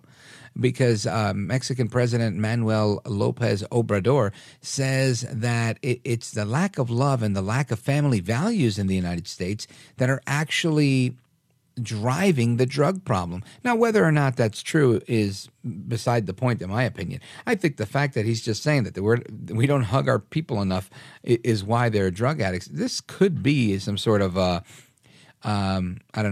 epiphany. Or it could just be more of the stupidity he's been talking about, like saying, hey, Mexico's, safer than the U.S. Come on, bro. What are you thinking? I think he's out of his mind. But another one of the stories that we talked about is that now in New Mexico, they're looking for professional bear huggers. Now, listen, these are not people that give bear hugs. These are people to hug bears. Yeah, this is interesting. So the New Mexico Bear Huggers Conservation Officer job is available. And the description, and I haven't opened it yet, but from what I remember from our conversation, is that you have to be willing to trust your coworkers to keep you safe while traveling rocky terrain, which could be in and of itself dangerous, and travel into the den where a bear cub may be, hoping that you make it out in one piece. And they want you to hug these little bear cubs. It's part of an experiment they're doing. I'm guessing they're trying to figure out if you hug these bear cubs enough, maybe they won't get hooked on Mexican fentanyl. I don't know. But that seems to be what's going on now. Speaking of fentanyl, this guy's actually drunk. He's not high. This is a murder suspect that drunkenly returned to the scene to help police. Now, this is interesting to me. It really is. This guy, this is according to Fox 11 News in Los Angeles. He's an English guy. This happened in England. He went back to the crime scene after murdering a father of 2, and now he's been sentenced to life in prison. The murder investigation was launched by the Essex Police last July, after 44-year-old Adrian Ellingford was seriously assaulted at a residence in Chelmsford, England. Mr. Ellingford died as a result of multiple stab wounds. According to police, Marek Hako, 26 years old, approached the murder scene while heavily intoxicated, carrying a bottle of brandy. he began telling the officers that he knew what happened and that he could help. So I'm thinking, just imagine the cops are there, a dead body, there's a sheet over it, they've got the yellow tape, they take the chalk outline, they're drawing it around the person, and all of a sudden in comes this guy hiccuping along the way with his brown bag and his brandy in it, saying, oh, I know exactly what happened here. Let me help you out. Oh, what do you think happened? Well, you see, I'm not going to say how I know, but I think perhaps maybe this guy grabbed that guy, they got into a little bit of scuffle, it broke out into fisticuffs, and he grabs out his knife and he stabs him 3 times. And, this guy goes over there, drags the body over, not to get in trouble, and disappears. It's what I fancy. And they go, well, how do you know that, sir? And he's like, well, I can't really tell you that now, can I, mate? And I think this is how that went. I don't have audio for this, so I have to kind of make it up. But there is legitimately police body cam footage of where this happened. And this guy's there drinking a bottle of looks like E&J brandy, a big bottle. And he's there wearing a checkered T-shirt, and he's, a young guy, looks athletic build, white guy, short haircut. And there he is. I'll put this on Twitter so you guys could see it, at Rich Valdez with an S. But absolutely crazy that you would go after you do that. It's like that guy who Googled, how do I bury my wife and make the body disappear? Anyway, after becoming confrontational with the officer, he was arrested on suspicion of murder. And while in custody, he was identified as the main suspect. So there you go. In Spanish, we have a word for guys like this. We call this a pendejo. That's definitely what this guy is. Anyway, I want to get your thoughts on this and everything else. 833-4-VALDEZ, 833-4-VALDEZ. Let's go to Brody in Pittsburgh on KDKA. Brody, what's up? What say you? Hey, how you doing, Rich? I just want to tell you that I listen to you almost every night, and you do a great job of filling the shoes of the late, great Jim Bohannon. We Amen. miss dearly. Thank you. It's quite a compliment. It's very kind of you. Yes, sir. I just wanted to talk. I wanted to ask your guest, Dennis Kneale. The Silicon Valley branch of the bank over in the UK was bought out by the Hong Kong Shanghai Banking Corporation, which is a British company. And I just wanted to know, is there a possibility of whenever a major company goes out, not a bank, multi-million dollar bank, but there's investors that retool it and buy it out, like Goldman Sachs bought, Silicon Valley's, loans and stuff. I just wanted to know, is there a chance that the Silicon Valley Bank would be bought out? Because there's some rumors that Elon Musk might purchase, and I just hate to see, these banks closing because, I'm a patriot and I just not happy at all with what's going on with our country. I'm very proud to be an American. And I'm just wondering if you heard of anything, because they were saved in the UK by that company, the Hong Kong Shanghai Banking Corporation. And I was just wondering, is Silicon Valley, are other big banks afraid to touch it because of the losses, or is it like they could purchase it for a decent price? Yeah, I think it's an excellent question. One I don't have the answer to, and Dennis Kneale isn't here to surmise on it either. But what I can say is that they're still looking for a buyer. I know for the last 4 or 5 days that they've been looking for a buyer. And I think it's all of the above. Honestly, I think that you're seeing a lot of people say the bank wasn't run right. The bank was way too involved in social activism as opposed to doing what it was supposed to do in terms of being a bank. So it seems like big banks are saying, we're not going to be involved because of they don't want to do exactly what you mentioned about how people were buying banks back in 2008 after those funds and whatnot fell by the wayside. So I think it's a great question, and I'm wondering who's going to do it. I'm sure if the banks that stepped up to bail out First Republic, those 11 banks, that consortium of banks, if they had any interest in this, they would go for it. And it seems that they're not. So what Dennis Kneale mentioned was that they've divvied this up. The FDIC have divvied this up so that other people could buy smaller portions of the bank. But I think like buying out the bank outright doesn't seem to be something that's going to happen, or at least it's not happening just yet. So we'll keep an eye on that. And excellent question. Thanks for the compliment and for the call, by the way. I know that when there's basketball on, a lot of people tend to forget to call America at Night. So don't take it personal. Not at all. Not in the least.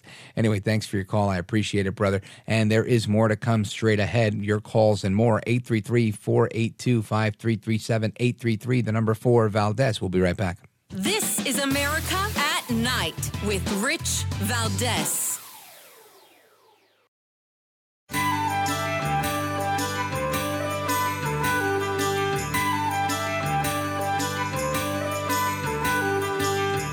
Call now, 833-4Valdez.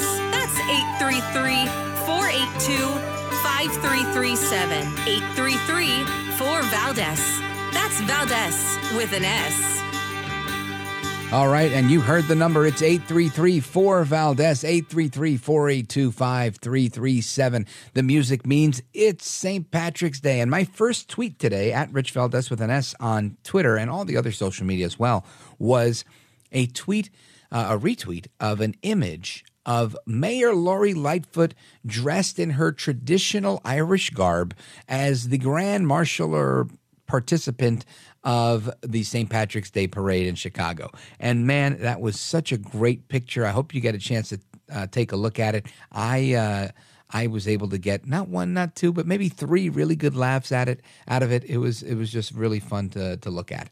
And Lori Lightfoot is not out of the spotlight just yet. Even though she's lost her election, she's not getting reelected. She will be done. She's gotten into a little bit of a back and forth with the media, and she's known for this. She gets into it quite often. But she's now the lame duck Chicago mayor, and she got into a tongue lashing with a raucous city council meeting yesterday, or I should say on Wednesday night, with a longtime critic telling her to get the hell out of the city. Now, this built up. There was a little bit of momentum that built up there. But journalist William Kelly, a frequent critic and adversary of Lightfoot's, berated the outgoing mayor for her botched leadership, including her response to the COVID-19 pandemic during the public comment portion of the meeting. And we have a clip of that. We have 2 clips of it. Listen to the first one here. Check this out. I should be sitting over there with my colleagues, but I'm standing over here because on a weekly basis I was going viral asking you obvious questions. And instead of answering them, you told me that crime was down, my videos went viral, millions of views, comments, likes, and shares, and it was hurting your re-election campaign. So you revoked my media credential. That should never happen in a free country. And I'm asking the city council to take the media credential process away from the next mayor of Chicago and the next superintendent of police and put it in the hands of the Constitution. Amen to that. I think I like the way that sounds. But William Kelly, a Chicago reporter, he wasn't done when saying to Mayor Lightfoot that future historians will have a hard time understanding how you even became mayor in the first place. Get the hell out of my city. Listen to this. What you've done to the city of Chicago, I feel like this is more of a victim impact statement than an actual public comment. What you've done to me is nothing compared to what you've done to my city, the city of Chicago, the city that I was born and raised in, the city that I love with all my heart. You became mayor. The people of Chicago elected you. You shut down our schools. You shut down the churches. You shut down the businesses.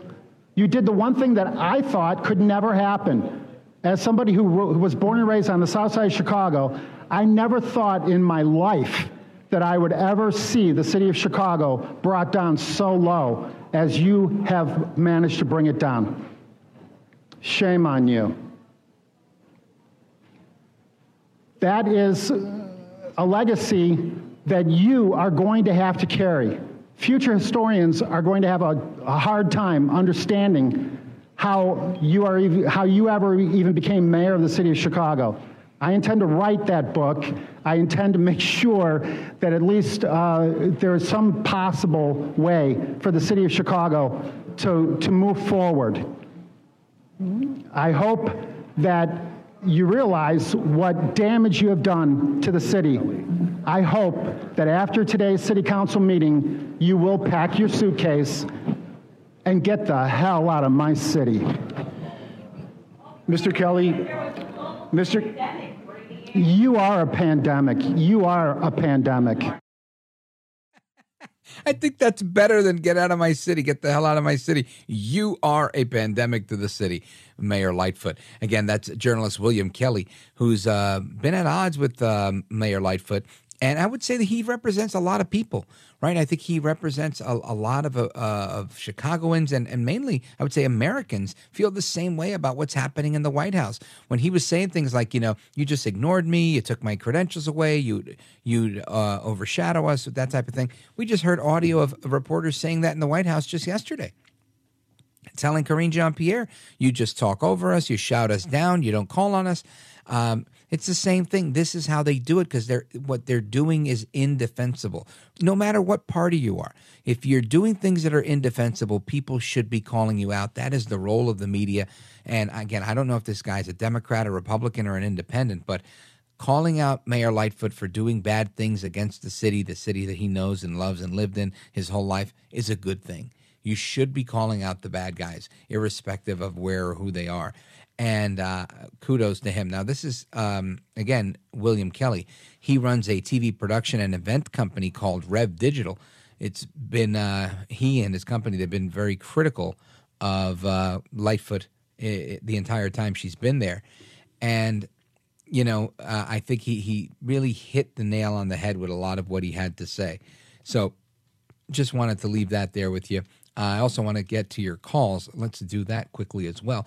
833-482-5337, 833-4-VALDEZ is the phone number, taking your thoughts on everything that's going on tonight that we've discussed on the radio or anything else you want to add to the conversation. This is your chance to be heard on America at Night with Rich Valdez. Let's go to Al in Kalispell, Montana on KOFI. Go right ahead, sir.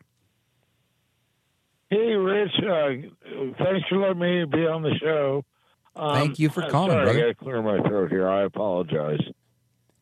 Hasn't anybody put together that J.P. Morgan, Goldman Sachs were the banks bailed out by Obama, and now they're lending the money to Silicon Valley Bank? Isn't that kind of strange?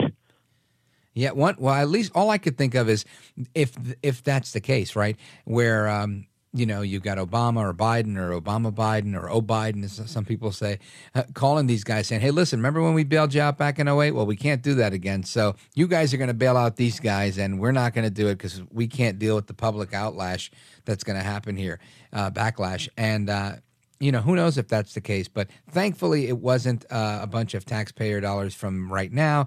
It could potentially have been the taxpayer dollars from 2008. I don't know. As far as I heard, they paid those back. But yeah, interesting point. We have to, I believe we have to get out of the practice of bailing out banks.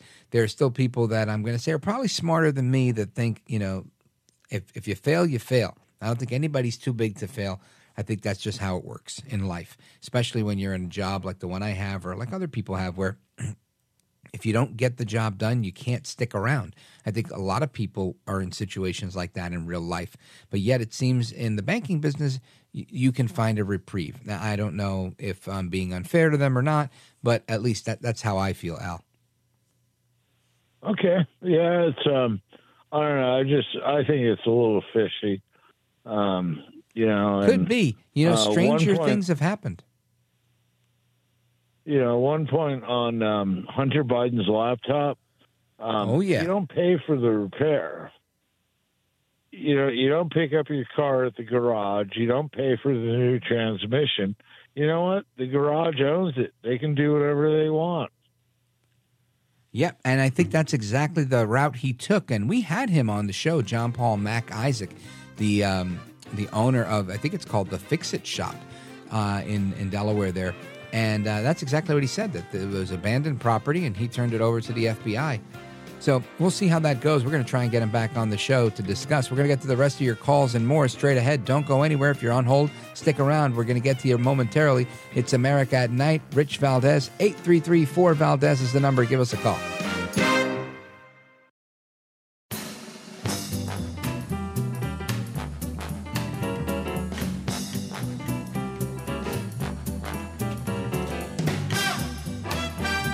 Call now, 833-4-VALDEZ. That's 833-482-5337. 833-4-VALDEZ. That's Valdez with an S. All right, America, welcome back. Rich Valdez, Valdez with an S, at Rich Valdez on all of the social media. I want to continue with your calls. Open Phone America, 833-4-VALDEZ, 833-482-5337. Of course, the Legacy line is always open if you want to weigh in on our late night national town hall. Feel free to do so, 866-505-4626. Let's go to Sarah, Bedford, Indiana, WBIW. Sarah, welcome. You're on with Rich Valdez. Go right ahead. Hey, great to talk to you. I love that clip that you played of that journalist William Kelly telling off ex-Mayor Lightfoot. And I'm going to tell you, I think when you live in a city or a Democratic part of the country, it gives you the guts to just pull no punches and say it like it is. Where I live, it's pretty conservative, and people are kind of afraid of being impolite or being controversial. But, you know, it's like what was great about Trump. He had obviously lived in a very liberal part of the country, and it makes you mad. And it makes you great talk shows. You've had to live with Democratic outrages, and it gives you the guts and the boldness to just say it like it is. Oh, well, that's very kind of you, and thanks. I guess that I never thought about it that way, that, you know, you get used to the abuse, you get used to being angry. And calling these people out, saying, you know what, you're full of crap. But it is refreshing to see the media do it. I know that, you know, for me to do it, that's what I do. But it's great when people in the media actually do it, because I wouldn't, if I had to bet money right now, I would not think that this guy Kelly is a conservative Republican. I'd bet that he's probably a machine Democrat, just like others. But she was so outside of the norm, just like Bill de Blasio in New York. Again, very outside of the norm. They pushed Democrat politics so far to the left that people were like, eh. But even de Blasio got reelected. And now we have this guy Adams in New York that is interesting to me, because he's probably, you know, more mainstream in line with people, Democrats, than de Blasio ever was. And that's likely what will happen in Chicago. I doubt they're going to go with a MAGA Republican, as Biden would say, as their next mayor. They're going to go with more traditionalist type of Democrat, and not like a JFK Democrat, just one that's not an avowed socialist.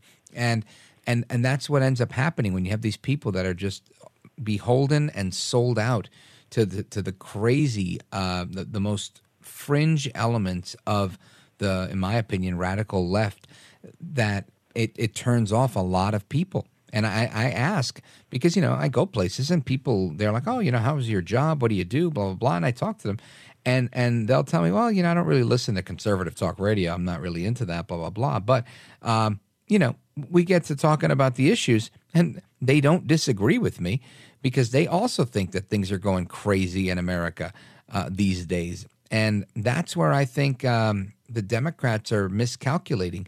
But I think it's not the Democrats, right? It's just the most left-leaning amongst the Democrats that are really going off the deep end. And it's just interesting how the rest of them aren't saying, hey, shut up. You're killing it for the rest of us, right? I mean, you would think, Sarah, that somebody would chime in and say, enough's enough. Oh, yeah. I feel bad for moderate Democrats, because the radical left has taken control of the Democratic Party.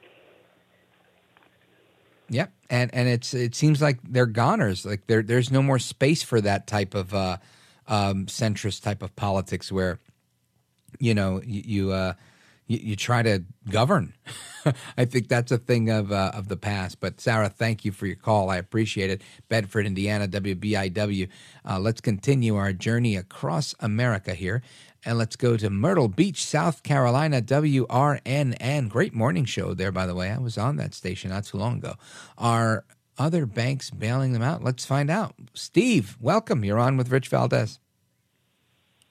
How you doing, Rich? I'm doing great. Thank you. All right. I love listening to your show, and I listen to it every night after work. Well, I heard about appreciate this that. big... All right, you're great. This bank in California that failed, the Silicon Valley Bank.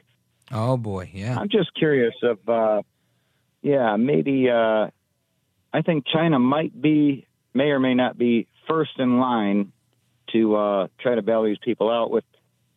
I'm sure China has something to do with it here. You know what? I wouldn't doubt it, Steve, because China has always made it their business to put their money into things that are critically important to the United States. So, I remember many years ago, when I was a little kid, it was Japan. Japan was making a very aggressive move on purchasing big, iconic pieces of real estate all over New York City.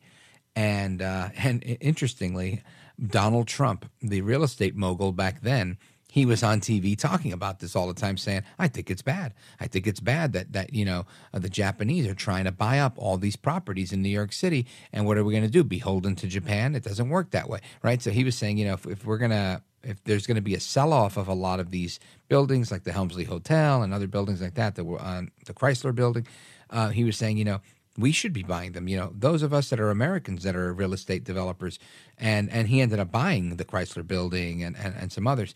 But what was interesting was that was the case then. You fast forward to today, and it's China, right? China wants to be the person that's the lien holder in so many of these positions. So it wouldn't surprise me if an organization, a hedge fund, somebody that has some money to make these investments, that is, of course, half owned or 51% owned by the Chinese Communist Party, the CCP, if they, in fact, weren't saying, hey, look, we're happy to help. Wouldn't surprise me in the least, because that's what they do. They always position themselves that way. But ultimately, I think there's so much of our debt that's currently owned by China. I don't know if it's 20%, 30%, something like that. And you could fact check me on that. But that they already own. And this is one of the pieces of leverage I think China's always had, is that they could say, hey, look, how about we cash in some of that debt? And they don't want to do that because it would be detrimental. So I understand that it makes sense for China to come in and swoop in and buy some of these troubled assets with the hope that they could, continue to expand in that area and that they won't be troubled forever. So I wouldn't be surprised in the least. But it seems like they're just trying to sell them off to whoever buys distressed assets, and they're trying to make the best situation out of a bad situation. Right. I'm willing to bet that China has some kind of hand in this through some proxy company or 100%. After, Steve, after we look at what happened with, and again, I'm looking more politically and strategically, not in terms of banking, but when we look at what happened with the National Institutes of Health, and how Dr. Fauci said, no, we're not doing any gain of function research in China. And he was adamant about it. And, of course, it was disproved that, of course, the National Institutes of Health and Allergy, Infectious Diseases, and whatever that he ran made the grant to the EcoHealth Alliance, and EcoHealth Alliance went ahead and doled the money over to the Wuhan Institute of Virology. So it wouldn't surprise me in the least if there was some sort of proxy deal here one way or another with China involved. So, I don't think you're too far off, Steve. Thank you for listening to the show. I appreciate you calling in. You're welcome to call in anytime. Big shout out to everybody in Myrtle Beach, South Carolina, WRNN. And we're going to continue with your calls and more straight ahead. Don't go anywhere. It's me, Rich Valdez, and America at Night. This is America at Night with Rich Valdez.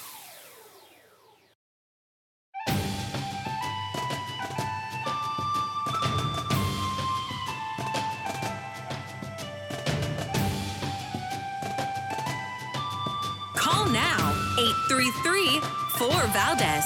That's 833-482-5337. 833-4VALDEZ. That's Valdez with an S. All right, America, welcome back. I am Rich Valdez, and you could always catch me on social media at Rich Valdez. That's Valdez with an S at the end, at Rich Valdez on all of these social media.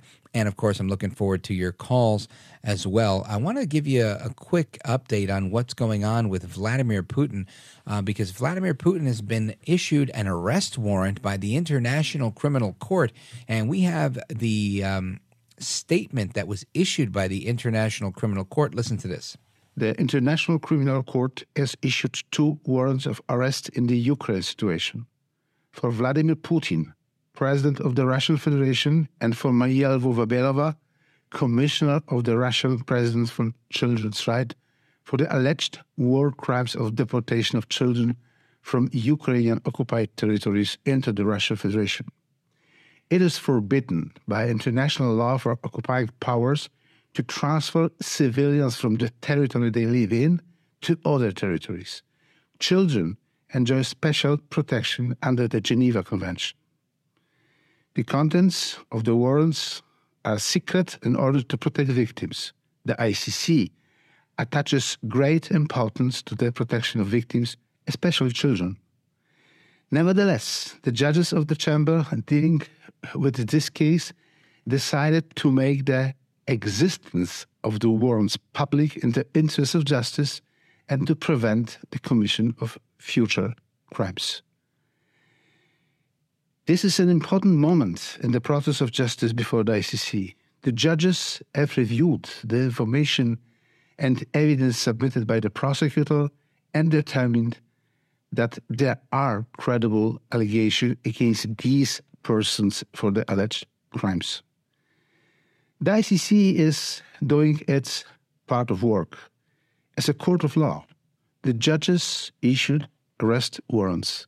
Their execution depends on international cooperation. So the execution of these warrants depends on international cooperation. I don't know what that means. I don't know how you're going to oust Vladimir Putin because more countries are involved. I guess they're saying we're going to storm the Bastille. We're going to head over to the Kremlin and execute a search warrant. Let me see your hands. I mean, what are they thinking? You know, I don't know how that even works. I've always thought the ICC to be a branch of the UN in many ways, and I'm not into the whole global governance thing. However, I agree that he's a tyrant, and you got to check him somehow. I just don't know if that's the way to do it. But Russia has decided to say we don't acknowledge your court. So no, thank you, thanks, but no thanks. We're done here. And they've also decided to give state awards to the pilots that, in effect, shoulder checked an American drone, a U.S. Air Force drone. That was, I think it was a U.S. Air Force drone, if I'm reading that correctly. It just says U.S. drone here. But the U.S. drone was there minding its own business. If you haven't seen the video, you should. I'll put this on Twitter so you could take a look at it, at Rich Valdez with an S on Twitter and all the social media. But it's worth watching the video. You see the Russian MiG come, and it gets super close and uses its wing, and it just rocks this drone. And these guys are now getting awards. The Russian government's awarded the pilots involved in the harassment and crash of a U.S. drone in international airspace. Russian Minister of Defense Sergei Shoigu, Shoigu, presented state awards to the fighter pilots responsible for downing the U.S. drone over the Black Sea earlier this week. Look at that. It's their lucky day. In the official statement, the Ministry of Defense commended the pilots for preventing the drone from violating the boundaries of the temporary airspace regime established for special military operation. Okay. So I guess that's what they're calling it. It's normally international airspace, but we were using temporary boundaries because we were running special military operations. So the statement accuses the U.S. of flying with its transponder off, which, who knows, that may be the case. Maybe that was our version of a weather balloon, excuse me. The Russian Ministry of Defense stood by its earlier claims that the aircraft at no point touched the drone, despite the U.S. video shows a jet clipping its propeller, forcing the drone to crash into the Black Sea. That's so funny. They got caught in their lie. The Russian aircraft did not use onboard weapons, did not come in contact with the unmanned aerial vehicle, is what they said. It did not come in contact with the drone and returned safely back to the home airfield. So, yeah, they're full of it, and we know it. But that's not the end. That's not the end. Speaking of the military, the Veterans Administration is going to drop Abraham Lincoln's quote as their motto because it doesn't include women. A new VA statement references the Lincoln quote, and it avoids gendered pronouns to be inclusive of women who've served. Isn't this one of the craziest things you've ever hurled? That's Freudian there. The Department of Veteran Affairs says that it's officially changed its mission statement, dropping a quote from former President Lincoln because it used male pronouns and was viewed by some as excluding women. Isn't that something? I think that's kind of messed up. But the point here, and the quote in question,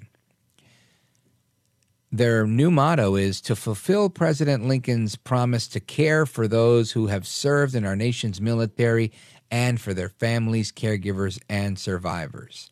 This new statement replaces the original 1959 mission statement, which featured a quote from Lincoln's second inaugural back in 1865, which was, quote, to care for him who shall have borne the battle for his widow and his orphan, end quote. I think that's a disgrace. Anyway, we're going to get to your calls straight ahead. I want to hear what you have to say about this and other topics. Don't go anywhere. I'm Rich Valdez.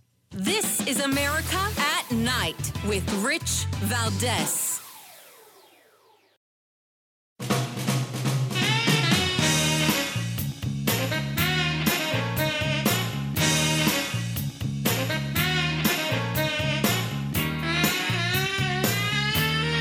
Call now, 833-4VALDEZ. That's 833-482-5337. 833-4VALDEZ. That's Valdez with an S.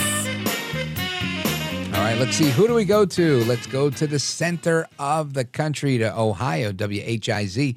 Check in with Paul. Hey, Paul, you're on with Rich Valdez. Welcome. Welcome. Hey, Rich, where's me gold? Well, I guess it's not in the Silicon Bank. Those guys, I'll tell you. That's actually really funny. Yeah. Oh, that's good. There is no pot of gold in the SVB rainbow. Exactly. Now, do you ever watch those leprechaun shows? You know, where the leprechaun wants his gold? That kind of reminds me of the government. You know, they always want their gold. You know, and they'll come after you in any way they can. But I would like to ask you a question. My grandma's maiden name was Kneale, and she made the best corned beef and cabbage. And she would always tell me that let it sit for a day and then eat it the next day, and it's really good. And I just wanted to know if you like corned beef and cabbage. So the answer is yes, I do. I like corned beef more than corned beef and cabbage, but I've had corned beef and cabbage, and I like cabbage. I've had it the traditional Irish way. I love it. I also like eating cabbage and corned beef outside of the way it's served traditionally. Matter of fact, there's a Cuban place by me, which I talk about a lot. They make a really good corned beef there, a shredded beef. Ropa vieja is what they call it in Spanish, but it's a very similar recipe. And you do that with some of the shredded cabbage instead of the way it's typically served. And I like that even more. Cabbage, really good for you, by the way. I didn't know. I just happened to like it. But yeah, I love that stuff. And I grew up in Brooklyn, so there was a lot of Irish around us. And you can't go wrong with some corned beef and cabbage, Paul. Yeah, Grandma always told me that cabbage was very good for you, and she lived to be 89 years old. So, yeah. Godspeed to you, Grandma. And you're doing a good job, Rich. Godspeed to you, man. Have a nice weekend. Thank you, brother. I appreciate your call. Always good to hear your voice from WHIZ in Zanesville, Ohio. And it's always good to be with you guys, the American people, right? Everybody across the fruited plain, all of the listeners. This program we have the good fortune of being on, I don't know, let's see. I think somewhere between 200 and 300, 200 that have recently been cleared as new affiliates, have re-signed for America at Night, and probably about another 100 that are, up in the air thinking that they're sticking around or not or whatever. But we're still on there, and I'm grateful for that. And it's amazing to reach this amount of people and be with you guys each day. And I love being live and taking calls. That's probably the best part of the program, is that we get to connect with you guys in real time. So hasta la próxima. Until the next time, take care, good night, and God bless. I am Rich Valdez. It's America at Night, and we're going to do it all over again on Monday. Don't miss it. John brings his skewed sense of humor. Jeff brings tips to cut strokes off your next round. Together, it's those weekend golf guys. They'll pay a lot of money to PXG and Titleist and Callaway and on and on and on, right? How many yards do you think you're going to pick up with that extra driver? I think I can get an extra 5 to 10. What if I give you 15 to 20? You pay me more. Jeff Smith teaches on a sliding scale. Those Weekend Golf Guys, the podcast, part of the Believe Network. Just search BLEAV on YouTube or wherever you listen.